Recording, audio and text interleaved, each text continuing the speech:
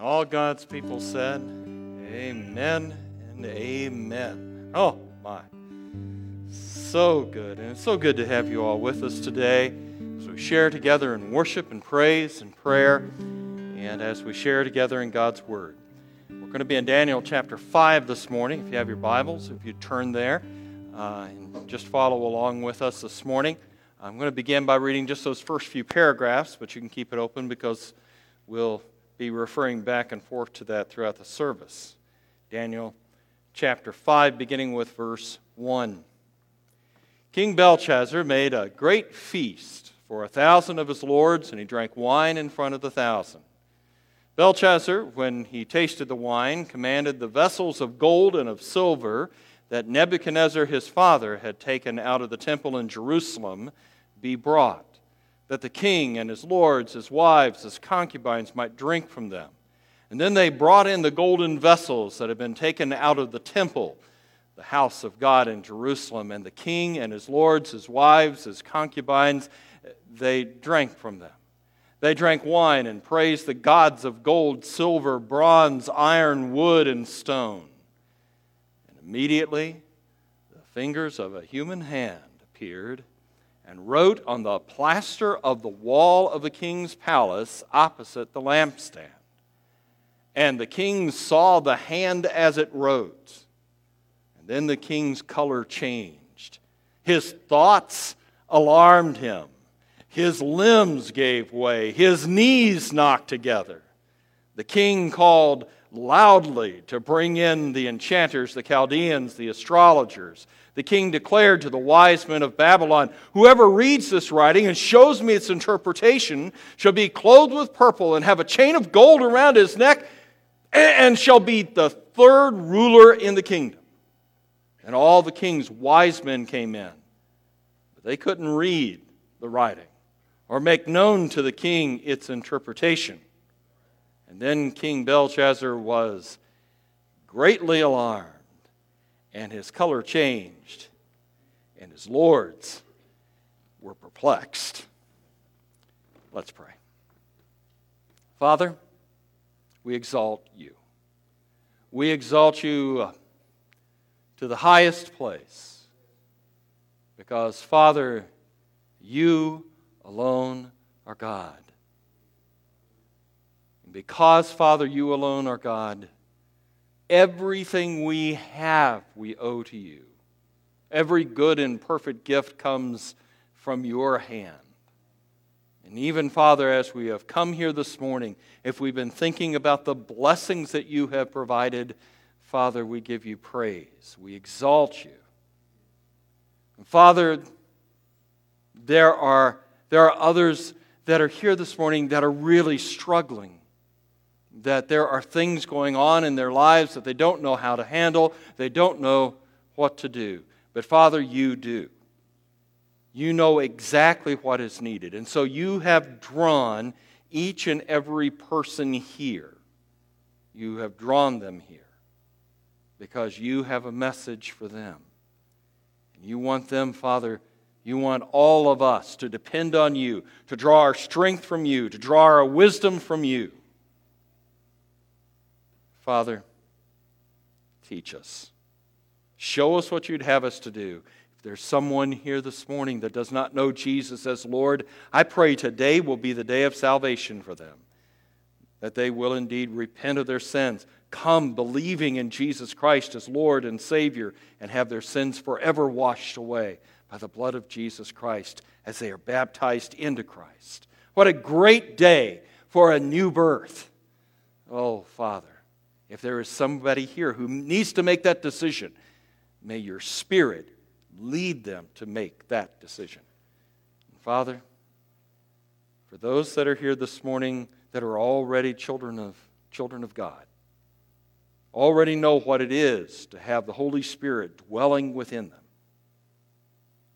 I pray, Father, that for each of us, you will have your word have the effect that you desire.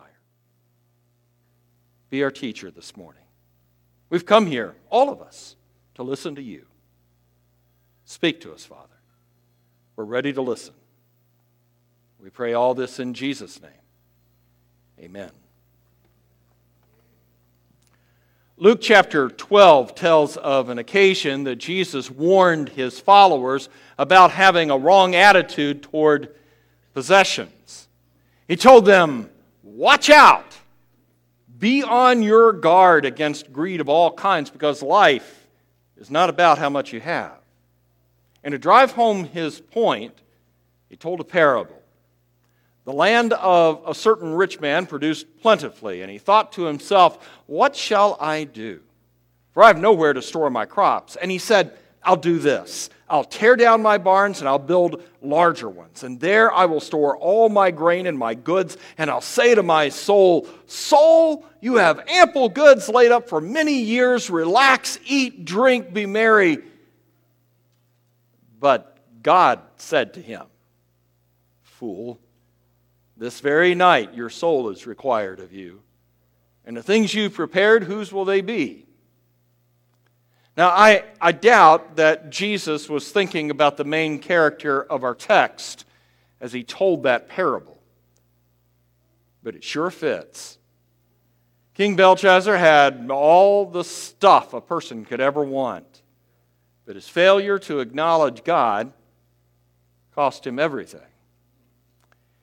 From a historical point of view, Belshazzar is somewhat of a mystery.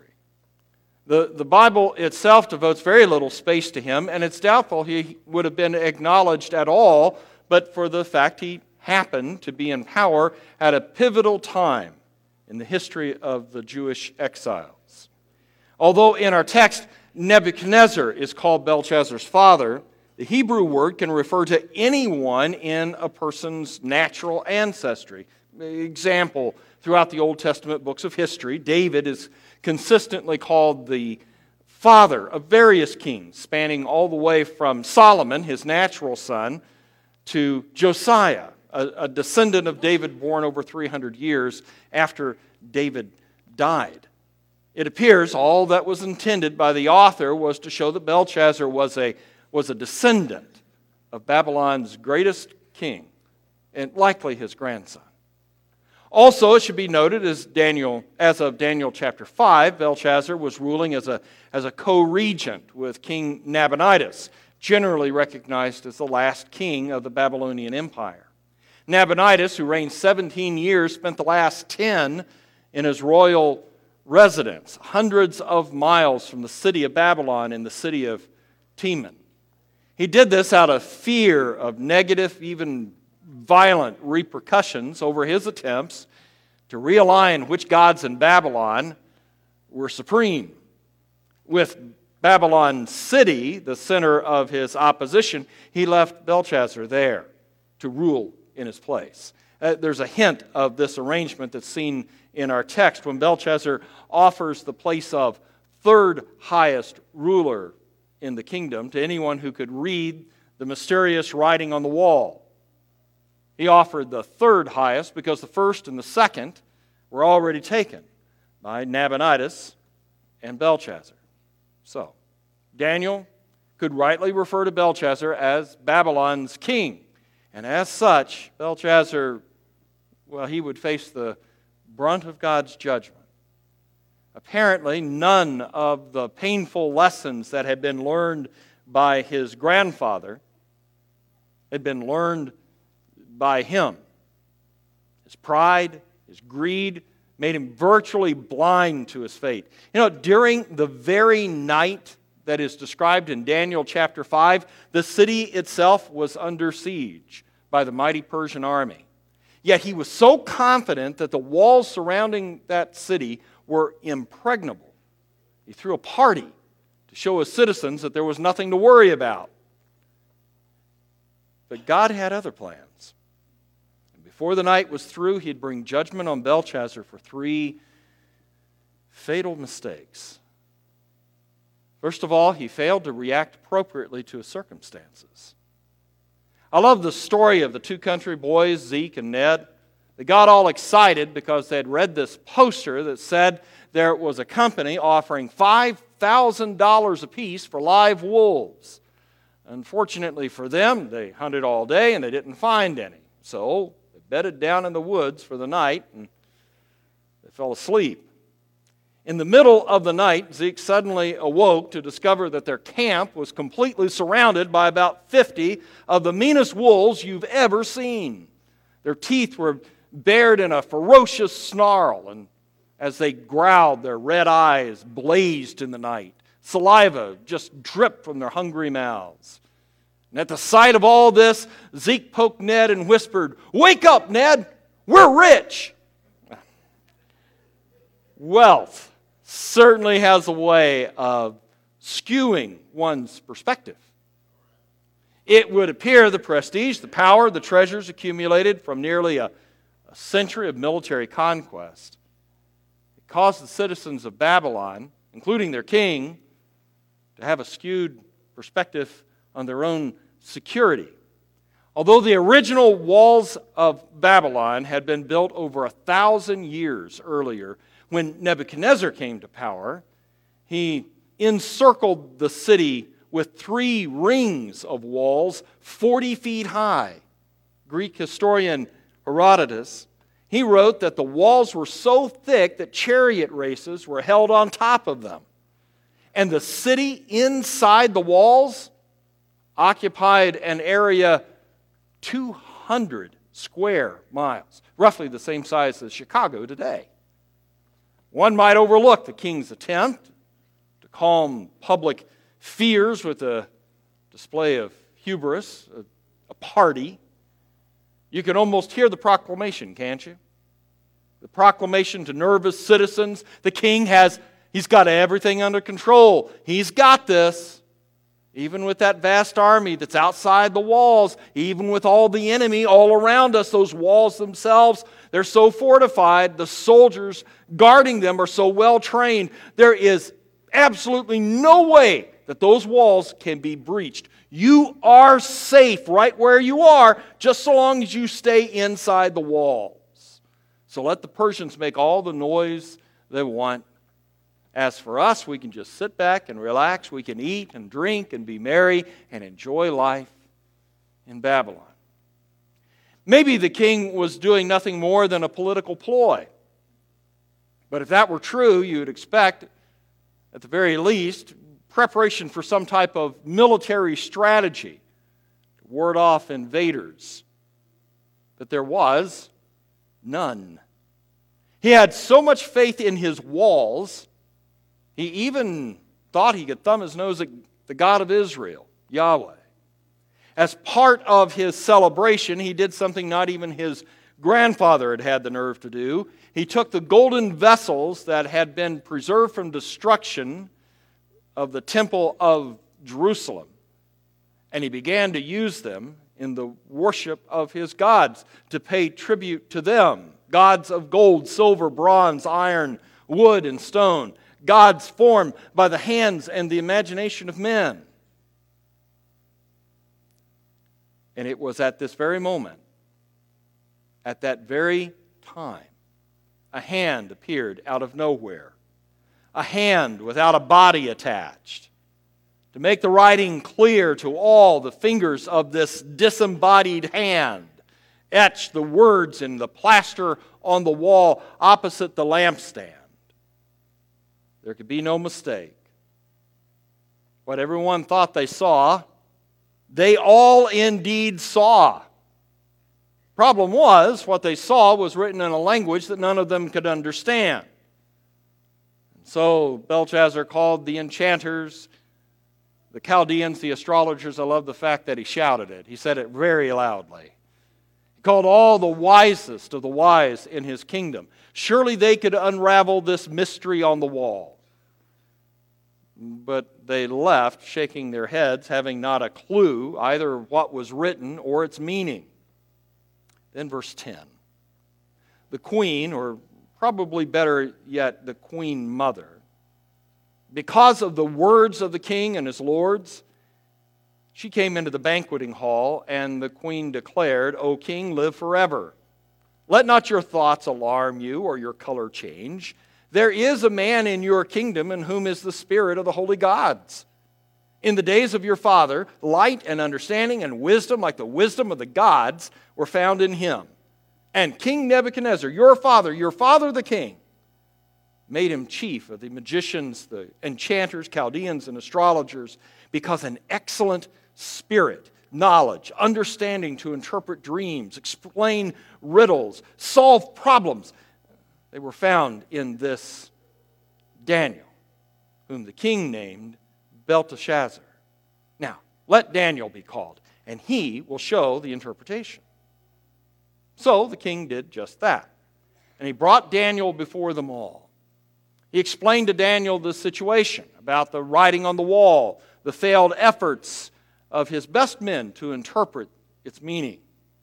The king said that he had heard of Daniel's reputation, and he was about to put that reputation to the test. If Daniel could just tell what that writing was, if he could just tell what it means, he'd be greatly rewarded.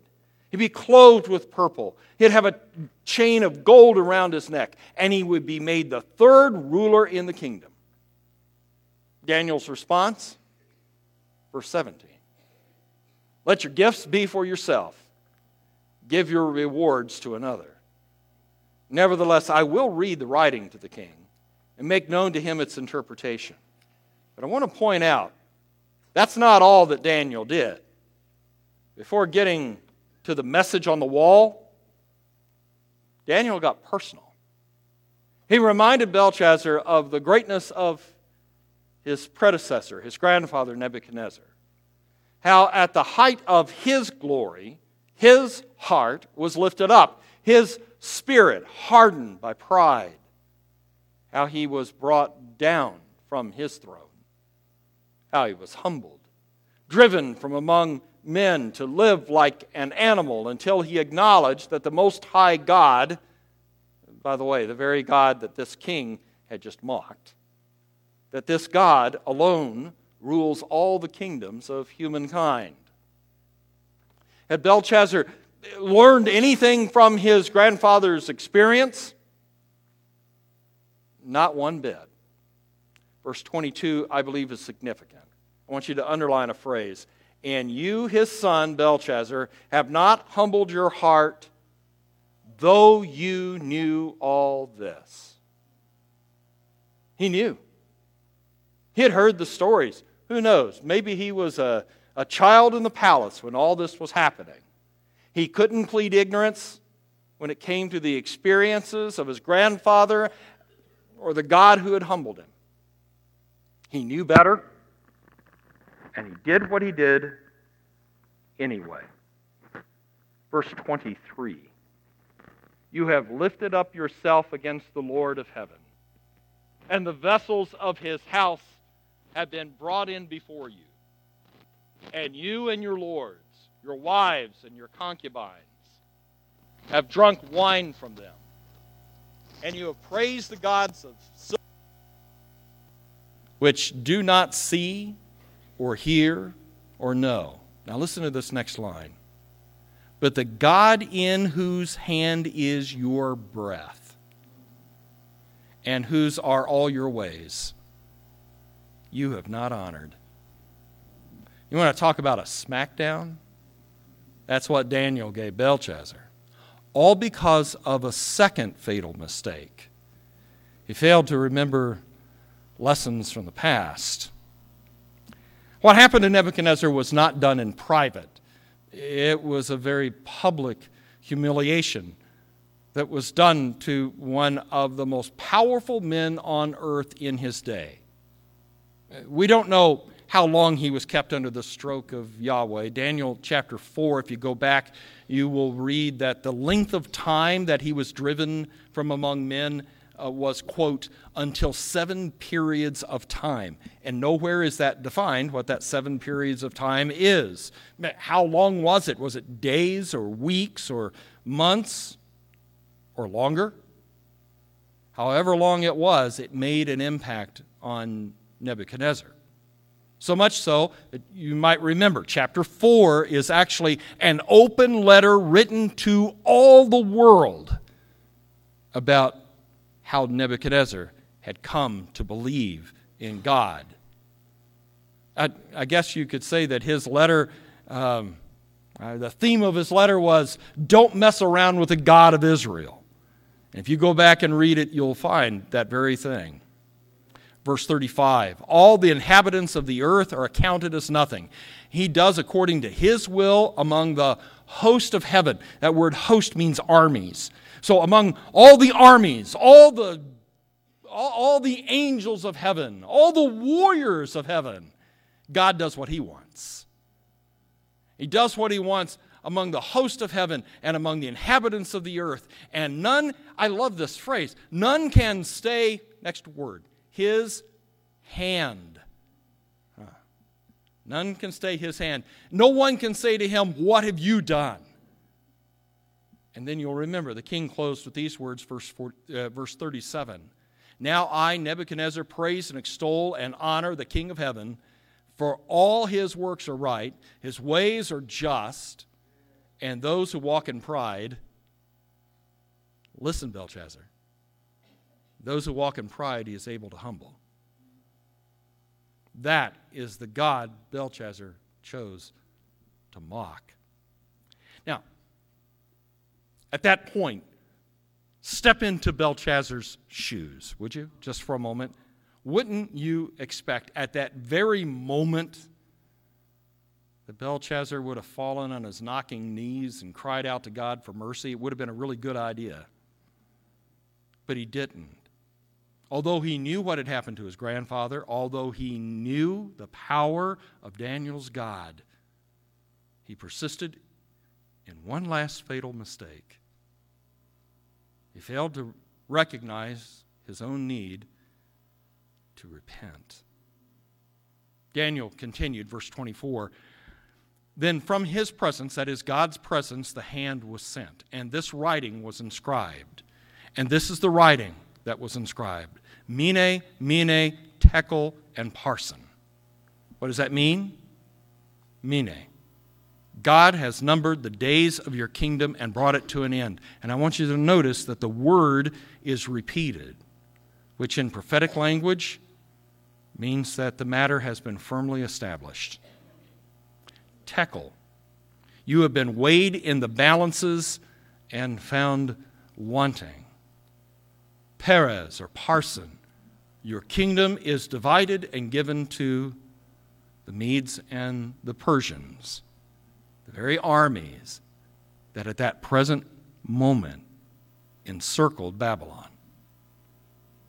Once again, we have a moment that just screamed for a repentant response.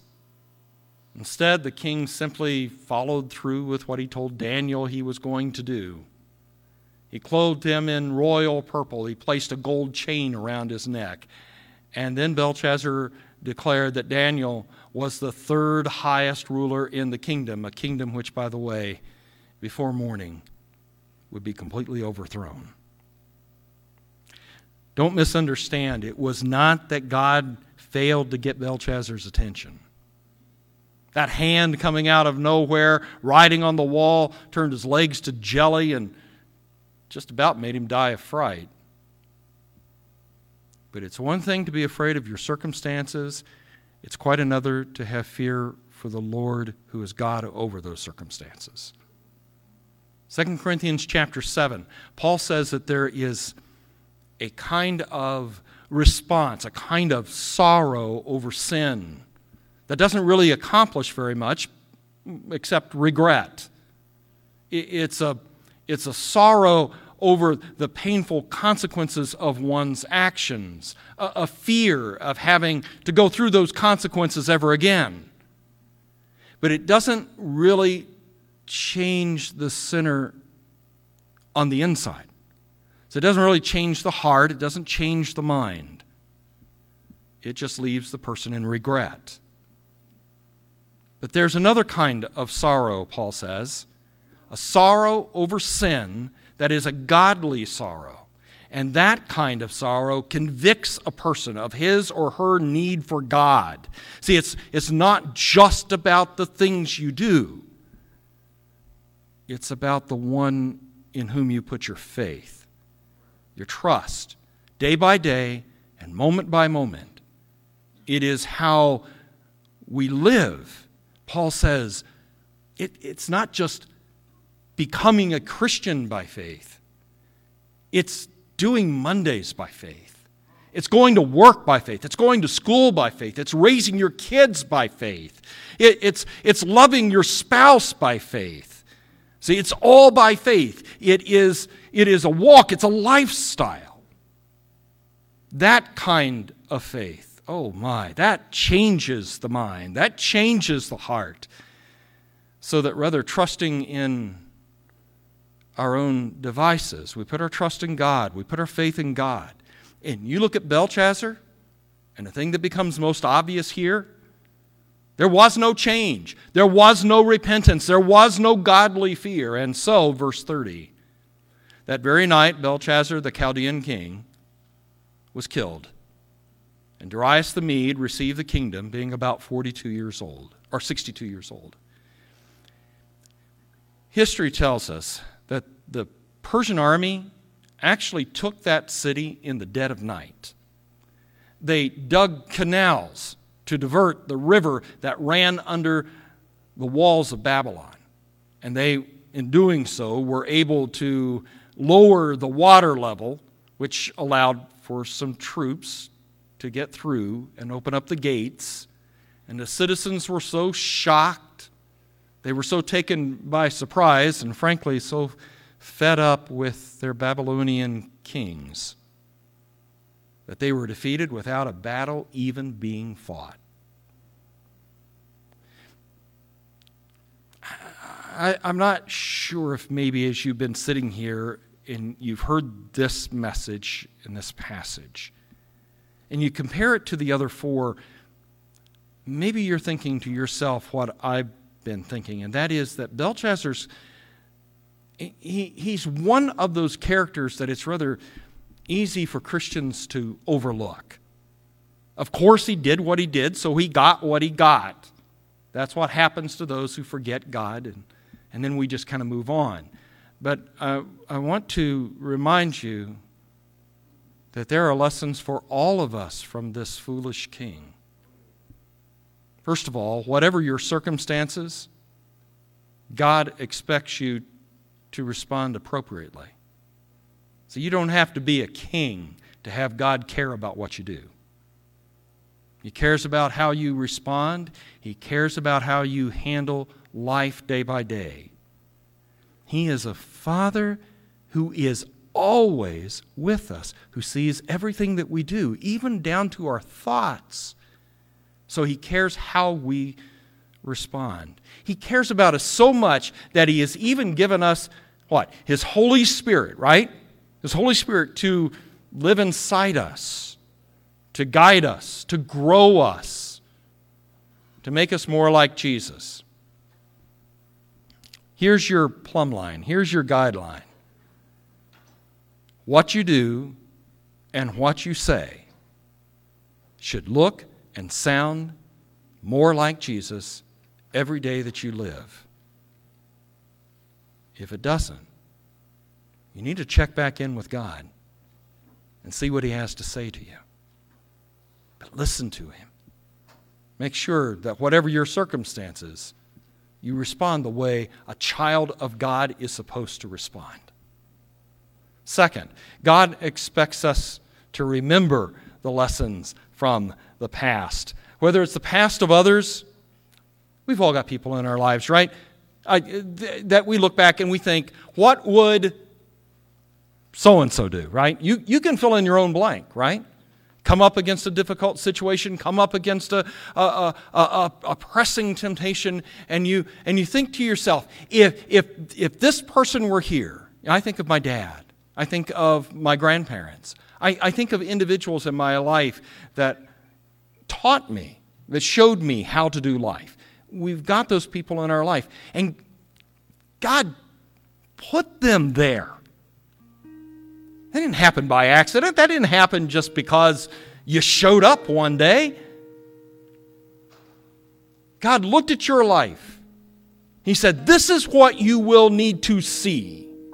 This This is the example. This is the lesson I want you to learn. You realize I am right now at 59, almost 60 years old. I am living life from examples and lessons that I was taught 50 years ago. And those things are still being applied to my life. He expects us to learn from the past, whether it's the past of others or our own past. Remember this: God takes you where He takes you on purpose. You are not where you are by accident. So I would encourage you to be observant. I would encourage you to take good notes. There will be a test. It's almost a guarantee. Finally, repentance is not simply an event in time. It's not something that you just do to get saved. Because in case you haven't noticed, how many of you are saved this morning? How many of you are? Okay. Okay, good. Have you sinned since you got saved? Anybody?